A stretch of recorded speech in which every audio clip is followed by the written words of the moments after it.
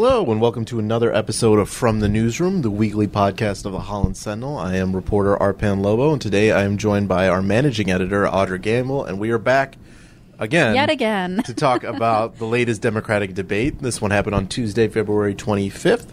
Not even a week after the last one, but here we are again, Audra.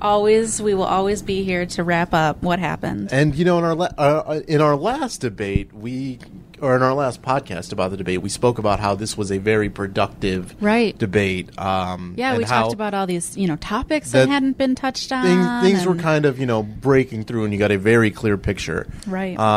If you tuned in for the first time last night, you did not get a clear picture at all. A very muddled debate. It was messy. A debate where the moderators from CBS totally lost control very early on and never got it back through the night. And it was something that if you weren't decided last night... I don't know that this debate helped you whatsoever. Right. In fact, it might have only been a hindrance. It might have only made things harder for you. If you've already decided who you're voting for... You probably didn't tune in. No, I mean, I think if I were a voter if I knew who I was voting for at this point, 2 weeks out from the primary, I wouldn't tune into these debates. But there are a lot of people that did, and I guess we'll try and break it down for them. We'll do our best we folks. Can. So Audra, let's start. We were chatting about how this debate was such a kind of a shouting match, in part because this was the first debate where Bernie Sanders was truly kind of pegged as the front runner. Right. He had a extremely strong showing in Nevada the Saturday before, taking close to, I believe, 50% of the vote, which is in such a crowded field. That was a pretty staggering number, and the other candidates knew it, and they made it a point to kind of attack Bernie on issues like electability, some of his recent comments about different regimes in history, and things like that. So I'll ask you first, how do you think, after all the, kind of shouting matches, how do you think that Sanders fared dealing with these kind of, attacks from the other candidates? Yeah, I definitely think of the debates that we've seen so far, and this was the 10th. Oh, my gracious. Sheesh. That's a big oof from the both of us. This debate, for sure, Sanders got the most flack from the other candidates. In the past, there have been kind of bigger fish to fry, or, we saw at the last debate that Bloomberg was kind of the new kid on the block, and everybody rallied to kind of give him a taste of what they've been going through for the past few months. But with the debates from Nevada being so stark, the results from Nevada, I apologize, I think that Sanders really got the majority of the flack from the other candidates. Now, there were a couple of, I'll say, tense moments among all of this very confusing crosstalk with, Warren going after Bloomberg again, and that was kind of a, oh my gracious moment, and there were some other, little squabbles, but the vast majority of the night, particularly some of the questions from the moderators, were very much so structured to ask Sanders some of the more controversial parts of his policies, including how he's going to pay for his healthcare plan, which really just disintegrated into everyone shouting over each other for quite a length of time. There were other moments that, really stood out, including some very tense exchanges between Sanders and Biden, as well as other candidates on the stage about foreign policy. Yeah, and I'm glad you brought up Sanders and Biden, because Biden kind of took a new approach that we haven't seen in these debates because most, the kind of the standard attack on Bernie is, oh, you're too progressive. Right. How are you going to, get, Pete Buttigieg kept bringing up, oh, you're going to, hurt the down ticket races. And I don't know if that's necessarily a good faith argument just because we haven't seen that so far. It's tough to kind of go on that. But Joe Biden, to his credit, brought up a new angle. He talked about Bernie's prior votes to gun control legislation, and which he brought up the Brady bill specifically, and he said that Bernie had voted against it 5 times, and he got Bernie to admit that they were bad votes. And I think that's good for Bernie to just get out in front of that and saying, yeah, I messed up. And he pointed out that now I have a very bad rating from the NRA. His D- is probably the second highest on the stage, instead of I bet Mike Bloomberg's still ahead of him. But his D- comparatively to other progressive figures isn't exactly the best. But he did point out that he goes, when I am president, I am going to make life very difficult for the NRA. So to his credit. But I thought Joe Biden was able to kind of wedge himself back into there before a primary, which he absolutely needs to win. I think it wouldn't be enough. If he finishes second behind Bernie Sanders, I think that's still not good enough. Even if it's only by a few percentage points, he's talked about this entire campaign. Right, everything hinges. Everything hinges on South Carolina. Right. And if he can't come out of there with a win, and Bernie Sanders goes into another diverse state and gets the coalition, because Bernie is talking about it too. He said, we have a very wide coalition of white, black, Latino, Asian, Native American voters. And as these states get more diverse and Bernie continues to do well, this is something that's really going to be crucial for Biden, because it might be the end if he doesn't perform well in South Carolina. Right. And this debate really gave Biden the opportunity to kind of capitalize on what is one of his strongest aspects as a candidate, which is his foreign policy experience. This was one of the reasons that Barack Obama chose him as a running mate in 2008. Biden can stand up on that stage, which he did several times last night, and say, you guys are talking about, the leader of China, you're talking about Cuba, you're talking about, I forget any specific other, leaders of state that he was talking about, but he said, I've been in the rooms with these people, they know who I am, I have rapport with these individuals, which, even senators that may be, on a foreign relations commission or something like that, it's not quite the same level of, access that, say, a vice president would have received. Right. That's his selling point, is that he has this, vast amount of experience. Foreign policy was kind of touched on more than previously. Recently, Bernie Sanders did an interview with 60 Minutes into which he praised Fidel Castro in Cuba for instituting literacy and healthcare, and he didn't really back down on those comments. Right. And we were talking about, before we recorded, about how you could tell that the other candidates wanted to kind of go at him, oh, you praised Fidel Castro, but at the same time, they couldn't just go out, oh, well, healthcare and education are bad things. Because they're Democratic staples. Right, exactly. Sure. And, if you attack that, and I thought Bernie, when that question came up, he immediately went out to goes, well, sure, I said these things about Castro, but he goes, well, let's talk about China. Let's talk about Saudi Arabia. When I'm president, I won't be, cozying up to them. I won't be cozying up to authoritarian regimes. He went after Mike Bloomberg, and I thought Bloomberg handled this terribly by refusing to straight out call Xi Jinping, the Chinese president, an authoritarian leader. Sorry about that. Bloomberg had this weird part where he's like, oh, well, he listens to his constituents.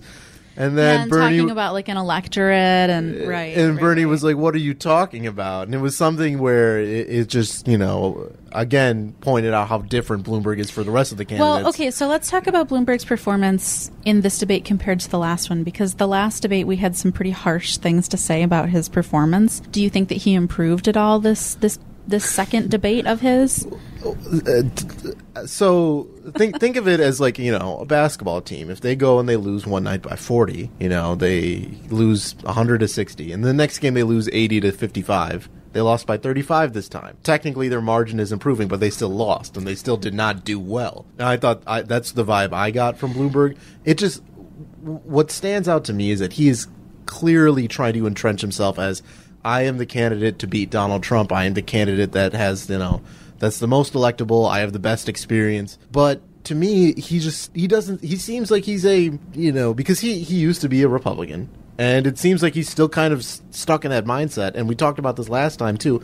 He sticks out like a sore thumb on that stage. You have Democratic socialists like Bernie Sanders who still seem closer to the center, or closer to the center of the left, where most of the moderate candidates are, than Mike Bloomberg does. When Mike Bloomberg started talking about marijuana, I thought, wow, where is this guy getting at? He mentioned that, oh, we're going to introduce funding to get people treatment. For me, I just hear that and I think, progressives are trying to champion themselves on being, we're going to get rid of marijuana, nonviolent marijuana convictions. We're going to make it legal. We're going to, control it. And we're going to stop. Bernie Sanders even pointed it out that now it's being treated as the same drug classification as heroin. And that's something that all the other candidates said, okay, we're going to make sure it's legal and we can control it. And yet you have Mike Bloomberg who's just like, I don't know, guys. This reefer stuff could be really bad. And sure, we've seen it in Michigan ourselves that there's still, some people that are affronted to it, and that a lot of governments have said, oh, well, maybe it's not for us. That's fine. But when Mike Bloomberg goes, oh, well, these people who are taking it, they need to be treated, that's where you start to cross some lines into where I'm like, okay, this is not a progressive item. And if the Democrats want to be progressives and kind of champion themselves as we're the modern party, that's not a stance that, can be taken going forward. I do think that Bloomberg appeared slightly more comfortable on the stage, just in terms of kind of the flow of how a debate goes and, the rules, although the rules weren't really followed by any of the candidates. He also received the second most speaking time of any candidate. Sanders was far and above, given the most time. He was given a little less than 15 and a half minutes. Bloomberg was second at 13 and a half minutes. Klobuchar just behind him, then Warren, then Biden. Buttigieg was at 11 and a half minutes, and Tom Steyer was all the way down at the bottom with 7 minutes. Oof. I also wanted to note, I thought it was kind of telling that while Bloomberg felt or appeared to feel more comfortable kind of being in the mix this time around, he still didn't have an answer on some of the more controversial moments from the first debate he was in that landed really well with the audience. And by those, I mean, his stop and frisk policy. He still took quite a beating from Elizabeth Warren about the non-disclosure agreements that he had with some previous employees. Yet again, one of the first questions of the night was about Bloomberg's support of the stop and frisk policy when he was mayor of New York. I just don't necessarily know that his, I've apologized, let's move on line lands that well with particularly voters of color. And it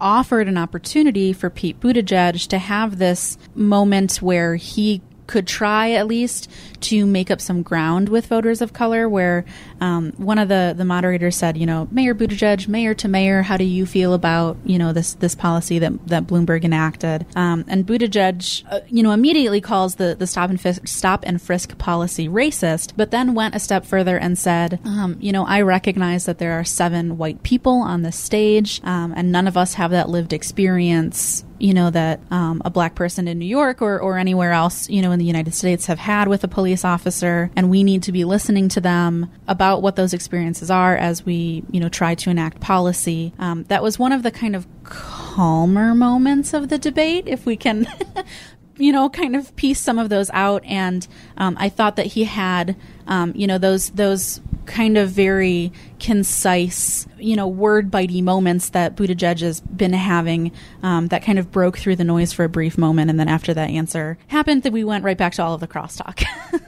Yeah, and that's something that Mayor Pete has been very good at throughout his campaign, is kind of getting these kind of speaking moments. A lot of his critics will say that there's no substance behind them, and that, you can decide, you can take from that what you will. But I did think that his point about, as you said, we don't have that firsthand experience, that's something that I think it's a refreshing admission. Sure. Especially when you have 7 people trying to say that I'm the one to fix it. Right. And especially when there were candidates of color that dropped out earlier in the race. Mm-hmm. That conversation would have been much different if Kamala Harris or Cory Booker or Julian Castro or Andrew Yang were still on that stage and could speak from personal experience of, as a candidate of color, this is how, I feel about this issue. It comes from a much more genuine place than, I'm yet another middle-aged white guy that's on this stage, and let me tell you about my feels about being a person of color, even though I'm not one. Those answers just land very differently. Right. I think that's a good point. While we're on Buttigieg, he and Sanders had this kind of exchange where they talked about whether or not Bernie was too radical as a candidate. And Pete Buttigieg was saying, well, you talk about Denmark all the time, but even they don't have some of these. They don't go as far as you do in terms of healthcare and stuff. And I thought that was kind of an interesting debate. The one thing that Pete said that kind of didn't land with me was, he said, we don't need the radical politics of the 1960s. And I thought, well, maybe we shouldn't be calling the 1960s radical. I understood what he was talking about. Sure. Where he was talking about, because I believe this was while they were still on the Castro yes, discussion. I believe so. And maybe he was comparing it to that, because the Cuban Revolution started in the 50s, I believe, and went on through the 60s. I think that, I don't have the exact quote in front of me, but he said, I don't like that this debate is, whether we should stick with policies from the 50s or the 60s. I think we need to move forward to the future. And I think it's part of, his pitch that, I'm a millennial, I'm not, 77 or 78 years old, I have a fresh perspective, I in recent years was an active member of the military, I'm different than everybody else on this stage kind of thing. But I think that there also is something to be said about the average primary voter, and the age of said average primary voter is generally higher, who may remember and have lived through those policies of the 50s and 60s, and may not have taken so kindly to that sort of statement. And also, the 60s were a time for great civil rights movements in the country. Obviously, the end of segregation and things like that, but there were also major pushes for other marginalized groups. So it just, to me, I think that I understood what Pete was trying to say. I'm just not sure that it landed don't quite think as it landed well. quite as well. One thing that I think we should talk about, and we spoke of this when we were planning. Bernie Sanders was asked a question about why he didn't support AIPAC, and that is a. I'll let you through this because you're better versed in this than I am. But so what? Can you explain to us? So Bernie Sanders said that he didn't support AIPAC. He supports a two-state solution with Israel and Palestine, right. And he thinks that Benjamin Bibi Netanyahu is a racist. Can you explain to the listeners why is this a controversial stance? And why is this something that could hurt or help, but likely it's kind hurt? of a big question mark. Bernie's kind of chances in the long run. Yeah, so Bernie Sanders is Jewish, and the question from the moderators were, Senator Sanders, you're Jewish. Can you explain, why you're so against this very wealthy and popular political action committee in the U.S.? It's called AIPAC. They funnel a lot of money to get the U.S. to send money for military aid to Israel, and among other things. It's a fairly hawkish organization, generally pro Benjamin Netanyahu, although it's not kind of a blanket statement. It's a controversial stance. Particularly among Jewish voters who statistically are really solidly in the Democratic camp. However, there is this kind of connotation that what may be most important to a Jewish voter is a candidate's stance on political policy in Israel, which I don't necessarily feel is, that's kind of saying to a black voter that the only thing that they care about is, racist housing policies, which I'm sure they absolutely do care about, but it's not this monolithic thing that, every black voter or every Jewish voter will only choose a candidate based on one portion of their policy. But it often is the only time that Israel is brought up in a debate when they're talking about Senator Sanders' stance to it. And he basically said, Benjamin Netanyahu is a racist. He said those words.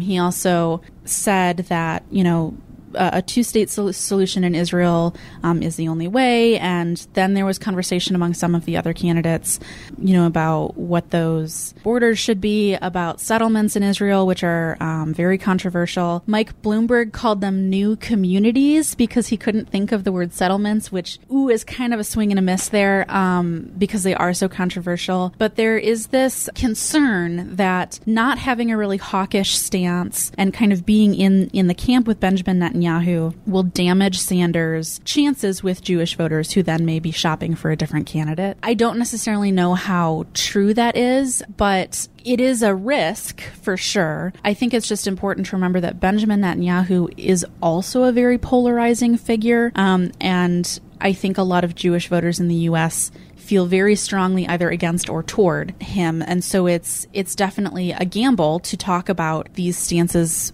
as a Jewish candidate. But you also kind of wish that could just be talked about as a policy stance rather than, well, you're Jewish, you must love everything that Israel does, because it's not quite that simple of a question for a Jewish candidate or a Jewish voter in the U.S. Okay. Thank you for coming to my TED Talk. Well, because I think my reaction watching that last night was, okay, why is this, why should the average voter know about this? Right. And I thought that was a very good explanation on your part as to why this is a thing. Well, thanks. I guess as we just kind of parse through more of the debate, there were some discussions about domestic policy and kind of experience again. You know, the typical things that come through. Elizabeth Warren and went after Mike Bloomberg again. One thing that she did additionally, and people have been saying that, Elizabeth Warren needs to attack Bernie Sanders. Right.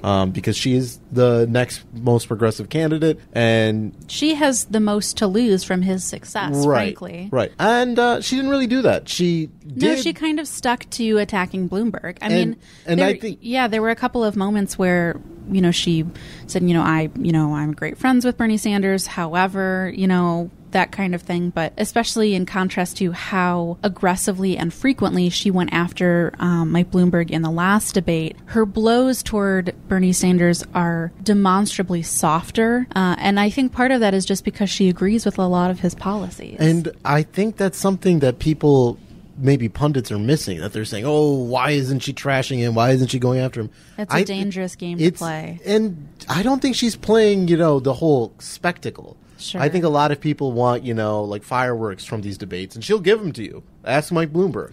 But for her, as a progressive, I think that she realizes that she supports many of the ideas that Bernie's championing. Her idea, instead of just to tear Bernie down, was to say, I think I'd be better at getting stuff done. Sure. I would, of the more pragmatic Right. She version. talked about, right. She'd be like, I'd be able to get Medicare for all done. And we know that Bernie, as he said, he wrote the damn bill.